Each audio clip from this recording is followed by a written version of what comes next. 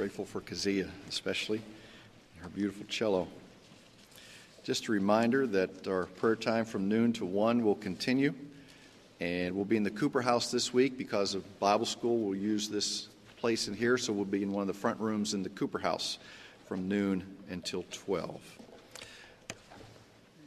We turn now to Acts chapter 2, really a continuation of what we were looking at last week, and the coming of the Holy Spirit, and the results of the coming of the Holy Spirit.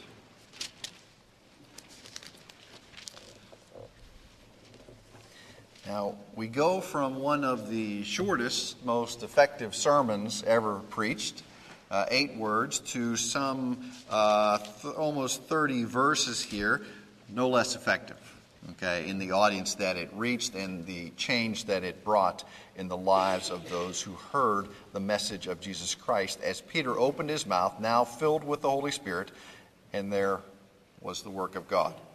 So if you're able, will you stand with me, and I'll read from Acts chapter 2.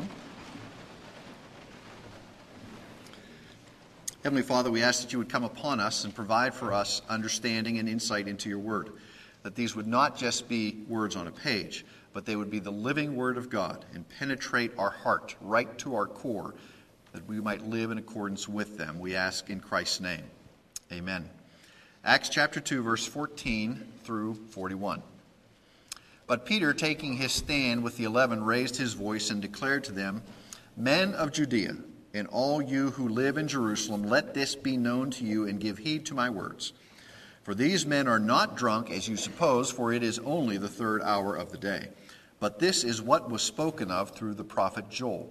And it shall be in the last days, God says, that I will pour forth of my Spirit upon all mankind, and your sons and your daughters shall prophesy, and your young men shall see visions, and your old men shall dream dreams. Even upon my bondslaves, both men and women, I will in those days pour forth of my Spirit, and they shall prophesy. And I will grant wonders in the sky above, and signs on the earth beneath, blood and fire and vapor of smoke. The sun shall be turned into darkness, and the moon into blood, before the great and glorious day of the Lord shall come. And it shall be that everyone who calls on the name of the Lord shall be saved. Men of Israel, listen to these words. Jesus the Nazarene, a man attested to you by God with miracles and wonders and signs, which God performed through him in your midst, just as you yourselves know. This man, delivered up by the predetermined plan and foreknowledge of God, you nailed to a cross by the hands of godless men and put him to death. And God raised him up again, putting an end to the agony of death, since it was impossible for him to be held in its power. For David says of him, I was always beholding the Lord in my presence, for he is at my right hand, that I may not be shaken. Therefore my heart was glad and my tongue exalted. Moreover, my flesh also will abide in hope, because thou wilt not abandon my soul to Hades, nor allow thy Holy One to undergo decay. Thou hast made known to me the ways of life. Thou wilt make me full of gladness with thy presence. Brethren, I may confidently say to you regarding the patriarch David, that he both died and was buried, and his tomb is with us to this day. And so because he was a prophet and knew that God had sworn to him with an oath to seat one of his descendants upon his throne, he looked ahead and spoke of the resurrection of the Christ, that he was neither abandoned to Hades, nor did his flesh suffer decay. This Jesus God raised up again, to which we are all witnesses. Therefore, having been exalted to the right hand of God, and having received from the Father the promise of the Holy Spirit, he has poured forth this which you both see and hear. For it was not David who ascended into heaven, but he himself says, The Lord said to my Lord, Sit at my right hand, until I make thine enemies a footstool for thy feet.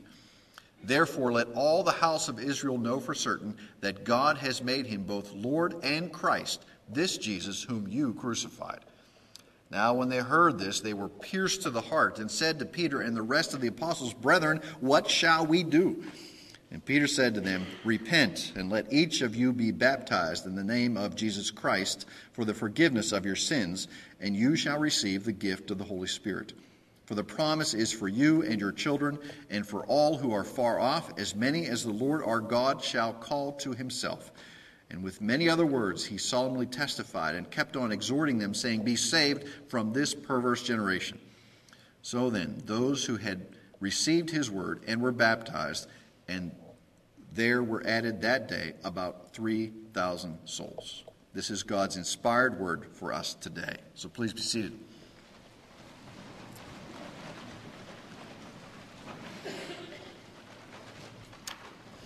In the old days of the church, specifically I'm thinking of Charles Spurgeon. We've talked about him before. There were times where there were over 10,000 people in attendance at the Tabernacle in London, and he would preach without a microphone to those 10,000 people. And that was within an enclosed space. And I wonder how it would be to preach to 5,000 or 10,000 people in an open space. 5,000 to 10,000 people who probably were not that in favor of what you had said. Probably 5,000 or 10,000 people who maybe thought you were drunk that morning. Or 5,000 or 10,000 people who knew that just a few days before or a few weeks before you were pretty foolish and denied what you said you would never deny and denied the one you said you would go to the grave to defend. This is Peter's dilemma. Here he is. The Holy Spirit has just come upon those who were gathered. They've spoken in these different languages so that all those who are from other places have come and can understand what is happening. And they look at Peter and say, well, what does this mean? What does this mean? And now he's kind of stuck because they're looking to him to explain what has happened. And they know all about Peter. They know his weaknesses. They know he's what kind of guy he is, and here are 5,000 or 10,000 people perhaps gathered around, and how do you communicate to this hostile crowd this wonderful thing that has just happened, because they want to know, what does this mean? This is the situation that we find here in Acts chapter 2. What does this mean? Now, some in the crowd were mocking. They were accusing them. They were saying, those not different languages. They're just drunk. And the response, Peter kind of makes a joke about it. It's kind of lost here in the translation. But he says, it's only the third hour, okay? Now, maybe the kind of intent there is if it was the 9th hour, maybe they would be. But it's only the third hour, so it's not really a possibility. So he kind of evades that charge and continues to move on. Okay, he doesn't want to get caught up in this question of what's going on. Are they drunk or not? The question is, this is the power of the Spirit that has come upon the church. What does this mean? What does this mean? And at the end of the sermon, they asked a new question, didn't they? Verse 37. What shall we do? Okay, isn't that great? They come in, they read the word, in a sense, read the word. What does this mean? Okay, and at the end of the sermon, they ask the question, what shall we do? How then shall we live? What is our next step? Okay, you've brought us here. You've seen this. We have been pierced to the heart, it says. Pierced to the heart. What shall we now do? Well, he says, repent and believe. Remember, just a few days ago, there were only 120 people in the church with a big C. 120 people in the church on the earth at that time. Suddenly, there are 3,000 added in that moment because they repented and believed. Now, you'll notice that in your notes, we just have lines there. And I was traveling this week, so I'm going to give you some questions to chew on. And I'm also going to give you, if your small groups are meeting, I'm going to give you those questions to chew on before we leave as well. So the first question in the outline simply is, what's the lesson we learned from Peter? What is the lesson that we learn from the life of Peter? The answer is simple, and I'll relate it in a little larger expansion here. The lesson we learn from the life of Peter is that no matter how great our sins are, no matter how poorly we may have failed Christ in the past, that doesn't mean that in the purposes of God we are forever unforgiven, or we are forever destined to a backseat in ministry. The lessons of Peter's life is God's forgiveness is total. God's forgiveness is complete. It's not as if he forgives most things and then suffers us to linger on in doubt about whether he will forgive everything that we have done in our lives. God can restore, God can forgive. He can take a broken vessel like Peter and remake him and refashion him. And I have seen people in the years I've been a believer beat themselves up because of how they used to live. Beat themselves up because of things they have done in the past and carry this guilt in their life and in their heart, thinking they could never be forgiven of these things. Yes, they believe, but there's always this spot in the back of their head or this heaviness in their heart that this event or these events weighed upon them. They carried them around. They never felt a total forgiveness from these things. So this morning, before we go any further, I want everybody to understand, in Christ, all things are made new. When he forgives us of our sins, he forgives them as far as the east is from the west. There is no doubt. They are gone. They are remembered no more. The only place they are remembered are in our own hearts and our own minds, and sometimes we carry them, and for whatever reason, sometimes we want to hang on to them. Sometimes we feel like we owe it to feel guilty about the things that we've done in the past. Even though we're believers now, we need to carry that. They might stay in our memory, but they are forgiven. They are gone. They are events that happen, and once we seek forgiveness and ask Christ to come and cleanse us from these things, they are gone. They are remembered no more. It doesn't matter whether you've been a liar or a thief or whatever it was. Whatever many things it may have been. Those things are gone when Christ comes into your life and cleanses you of sin. Now maybe you're on the other side and you can't seem to forgive others. There's something that has been done to you and you cannot forgive them. And you say, I'm a believer, but I'm just hanging on to this and it's eating away at me. We can forgive because we have been forgiven much. Christ has come and wiped away our sins. How are we expected to live now? We are expected to be ready to forgive those who seek repentance, who ask for our forgiveness. Those things, too, are to be washed away and remembered no more. So once you have been forgiven, you can be forgiven in the same way. That's the lesson we learned from Peter. Peter failed. The Lord forgave him. He went on. What's he do? He preaches this sermon. 3,000 are added to the church, used in such a powerful way. This was the one who denied Christ, yet he was forgiven by Christ. So let's look at what the Spirit-filled version of Peter can do when he meets a hostile crowd. Okay? Now, the passages from the Old Testament that he quotes are already written for us because Luke writes them out for us, so we don't have to turn back to Joel or to Psalm 16 or Psalm 110. They're listed for us here. But these are the things that Peter quotes to explain what has just happened. Because the question is, what does this mean? So he says, let me tell you. And he goes back to the prophet Joel and he quotes them. Now, understand, Peter is not sitting here with his New American Standard going, let me tell you about Joel. Okay, back on page 1314, the prophet Joel, he doesn't have that. Where is Joel in Peter's life? It's in his head. It's in his heart. Where are the Psalms in Peter's life? In here and in here. Peter knew the word. Okay, he was steeped in it. So when it was time to defend what the Lord was doing, he went back to what the Lord had said he would do. So he says, this is just what the prophet said. And everybody there who was Jewish understood what he meant when he said, this is what the prophet Joel said, that this is what would happen. So Peter, number 2 in the outline, Peter was able to define biblical events because he knew his Bible. When people come to you and say, well, what do you think these things mean? What do you think these events in our lives mean? What do you think, is there any meaning to this? We ought to be able to go to God's Word and say, this is what God says these types of things mean. He says, I don't allow you to go through anything that I will not care for you. I will not support you. If you belong to me, all things I'm going to bring into your life are for your good. Now, you may not like them, but they are for your good. Now, that's a tough one. Okay, and you can't say that to non-believers. You can only say that to believers. Okay, and we don't particularly like it because it means the Lord may allow things into our life that we hate, but therefore are good because they mold and they shape us to be more conformed to the image of Christ.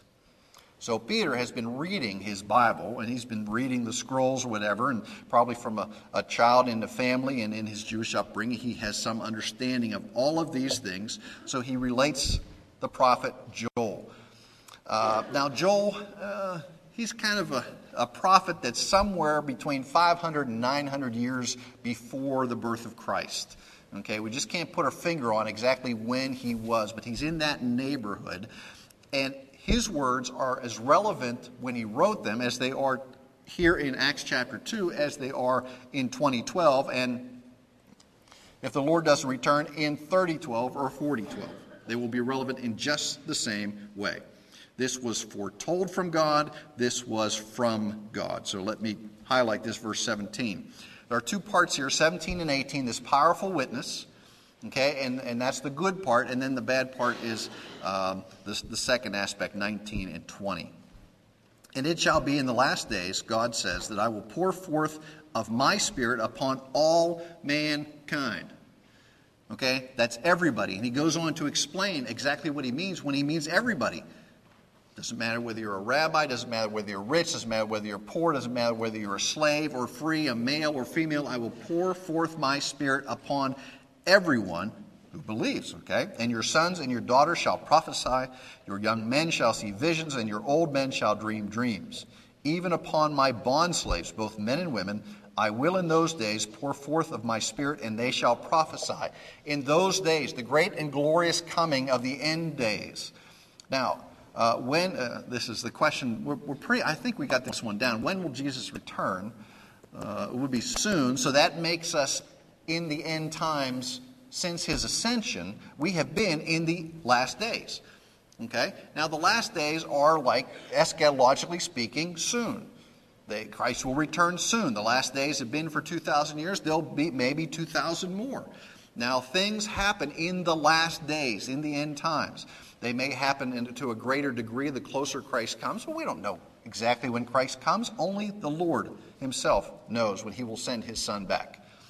So he says, in those end times, so from the ascension on until the return of Christ, these things will happen. My Spirit will be poured out upon all those who believe. Not just a select few, but upon all those who believe.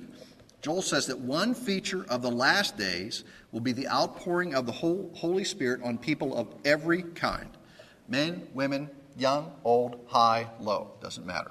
God's people will receive power, and the main effect of this power will be a pouring forth of the powerful words of Jesus Christ.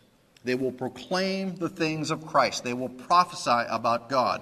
They will demonstrate in what they say and how they live the powerful words of Jesus Christ.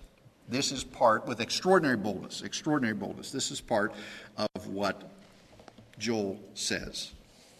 Now, the dark part of the prophecy is verses 19 and 20.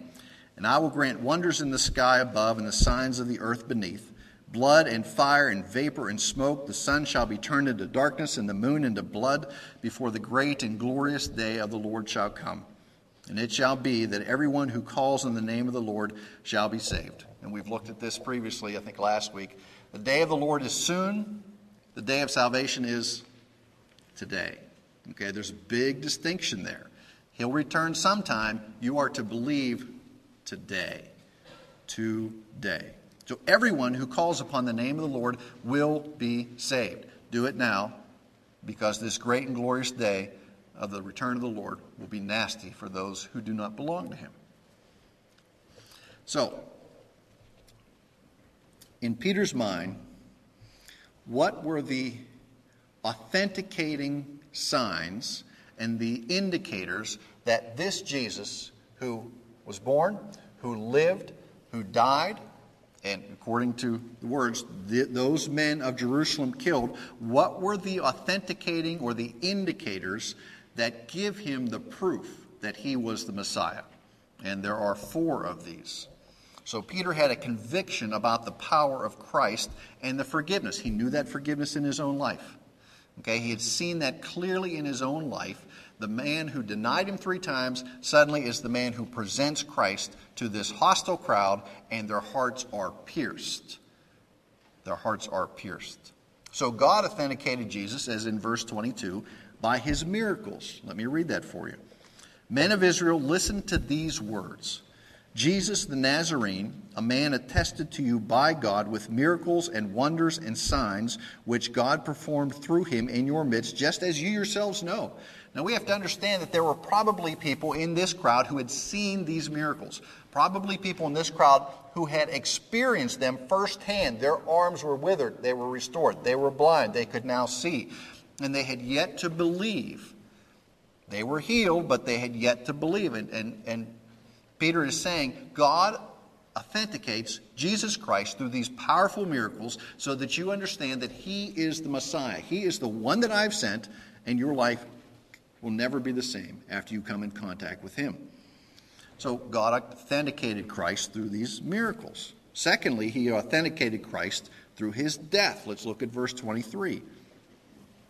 This man, delivered up by the predetermined plan and foreknowledge of God, you nailed to a cross by the hands of godless men and put him to death. Now, this is one of those passages that carries both sides of the coin. Okay? The man delivered up by the predetermined plan and foreknowledge of God. This is Christ. This was the plan of God from all eternity, that Christ should be delivered up to give his life for the forgiveness of our sins. Okay? In a sense, before, if you could say before time began, and as far as the Godhead is concerned, they are infinite. There is no beginning to them, no ending to them. It was always agreed to by the three that Jesus Christ would come and give his life for the forgiveness of our sins. This was the plan. But you see the other side of that coin. You nailed him to the cross. He was delivered up by the sovereign plan of God, but you nailed him to the cross and you put him to death.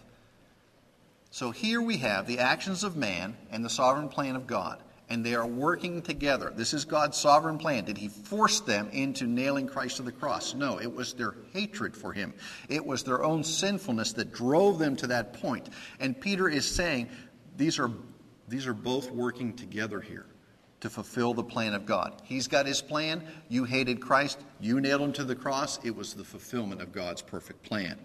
He says there are probably even some of you here in this crowd today, not you, but Peter is talking, saying you were probably there. Maybe one of you was the Roman soldier who put the nails through his hands. You have done this. It was by his death. Now you would think in the messianic scheme of things that the Messiah, how could the Messiah die in this fashion? I mean, how could he be put to death in this fashion? But yet it was the plan of God in his perfect sovereign plan, predetermined, foreknown by God, but men put him to death. So the third one is God authenticated Jesus through his resurrection. Now, Peter spends one verse on the miracles and one verse on his death, and he spends 9 verses on his resurrection. Remember, resurrection is the theme of Peter and pretty much everybody else's preaching in the New Testament. If you look at the sermons in the New Testament, the main theme of them is the resurrection of Christ. Verse 24. Now remember, verse 23 says, you put him to death. Verse 24, and God raised him up again, putting an end to the agony of death, since it was impossible for him to be held in its power. Death could not hold him. It could not keep him in the grave. Nothing could keep Christ in the grave. He was coming out. That's the resurrection power. That's what happens to every believer. The return of Christ will be out of the grave. The return of Christ, we will be out of the grave. God raised him up. You killed him. God raised him up. Now, let's look at the prophecy that talks about these things. Verse 25. David says, and this comes from Psalm 16. For David says of him, I was always beholding the Lord in my presence, for he is at my right hand, that I may not be shaken. Therefore my heart was glad, and my tongue exalted. Moreover, my flesh also will abide in hope, because thou wilt not abandon my soul to Hades, nor allow thy Holy One to undergo decay. Thou hast made known to me the ways of life. Thou wilt make me full of gladness with thy presence. And Peter says this isn't talking about David. because we all know where David is buried, and his flesh and his bones have undergone decay. This is talking about the one that the Heavenly Father promised David would sit on his throne for all time, whose death could not touch, whose flesh would not know decay. David is saying, this is the Messiah. Okay? This is the Jesus whom you crucified. This is the one who could not be held in the grave, whose flesh did not deteriorate. This is the risen Messiah. Okay? This is the one who sits at the right hand of the Father. Peter identifies Jesus as the Messiah, and he says, this Jesus God raised up, and you have seen him, and you have seen him. So the fourth one is, not only did he authenticate Jesus with all of these things, and Peter is going through kind of deductively here, making his point. He says, through the exaltation of Christ and through the outpouring of the Holy Spirit, God authenticated Christ. Verse 33. Therefore, having been exalted to the right hand of God, having received from the Father the promise of the Holy Spirit, he has poured forth this which you both see and hear. For it was not David who ascended into heaven, but he himself says, the Lord said to my Lord, sit at my right hand until I make thine enemies a footstool for my feet. Therefore, let all the house of Israel know for certain that God has made him both Lord and Christ, this Jesus whom you crucified. Now, this is kind of the place, and you know, in sermon crafting, this is the moment of decision. And what is the response of the crowd? They were pierced to the heart when Peter said this, because they had come to the conclusion that we were the ones who killed the Messiah. They may not have done it themselves. They may not have been the Roman soldiers who nailed him, but they were part of the crowd that cried out for his death. They were part of the crowd that may have seen him when he came in and sang hallelujahs, and just a week later they were sitting there saying, crucify him. And they were pierced to the heart. Pierced to the heart. Spurgeon says, it is idle to attempt to heal those who are not wounded, to attempt to clothe those who have never been stripped, and to make those rich who have never realized their poverty. Some days you walk out of church, you ought to feel pierced to the heart. Some days if you're involved in sin, it ought to hurt. It ought to pierce your heart, because you won't understand forgiveness. You won't understand healing unless you are wounded by your sin. You won't understand restoration until you have fallen. Okay, that's one of the problems with a world that doesn't think much of sin. Why do I need forgiveness from? Okay, I'm good. Sorry, you're not. But you also ought to walk out of here with the confidence that once you seek forgiveness, those things are gone. You have been pierced so that you can be healed by Jesus Christ. Now the question, what does this mean? What are we supposed to do? If you're in your small groups, you've got to deal with those two questions. What does this mean for the church today, and what are we supposed to do about it? Review Joel, review those 4 passages of Psalms. If this is what has happened, how then shall we live as the body of Christ? What are we supposed to do? There's a sense in which as the Spirit comes and as the Word comes home, not just to our minds, but our hearts and our consciences, and it renders us, in a sense, naked before God. We're stripped away as the things of Christ strip away our defenses, and they take us down to whether it's just us and it's just God. And Peter says, repent. Repent, believe, be baptized. This is what you do. What shall we do now? We need to repent, to turn from our sin, that we might follow the things of Christ. That we're baptized, that we might be cleansed of our sin in that outward sign and seal, and that we might know the forgiveness in our hearts. This is what you are to do. This is what it means. Now repent because of it.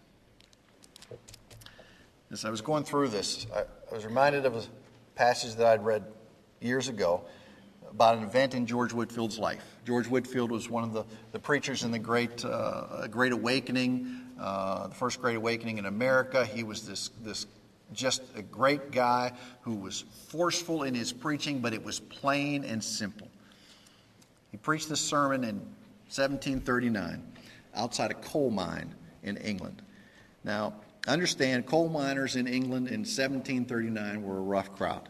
They spent days and days underground and would come up, and they would come up the opening of the mine, and there is George Whitefield, and he is standing out there, and he's preaching a sermon about Christ, and he's preaching a sermon about the power of Christ and the love of Christ and the forgiveness of Christ. And these guys are coming out of the coal mine. They've been there for days, and their faces are caked with the black coal dust, and they stop and they listen to Whitefield preach, and they hear the words of Christ. And the guy who is writing about this says, and you could see the white streaks from their tears as it would cleanse the coal dust, and they would hear the words of Christ and hear the forgiveness. And many of these hard coal miners were added to the church on that day in February of 1739 as they heard about Jesus Christ. The question is, what would they do? What should they do? They repented and they believed, and they were added to the church. So it is time to repent and believe. If you've never given your life to Christ, today is the day. There is no time left. The command is to believe upon the Lord Jesus Christ today. If you have harbored unforgiveness in your heart, today is the day to let that go. If you've never thought that you could be completely forgiven of the things that you have done or the things that weigh upon your heart, you are mistaken. It can be completely wiped away. These are the promises from the Word of God. So let's pray.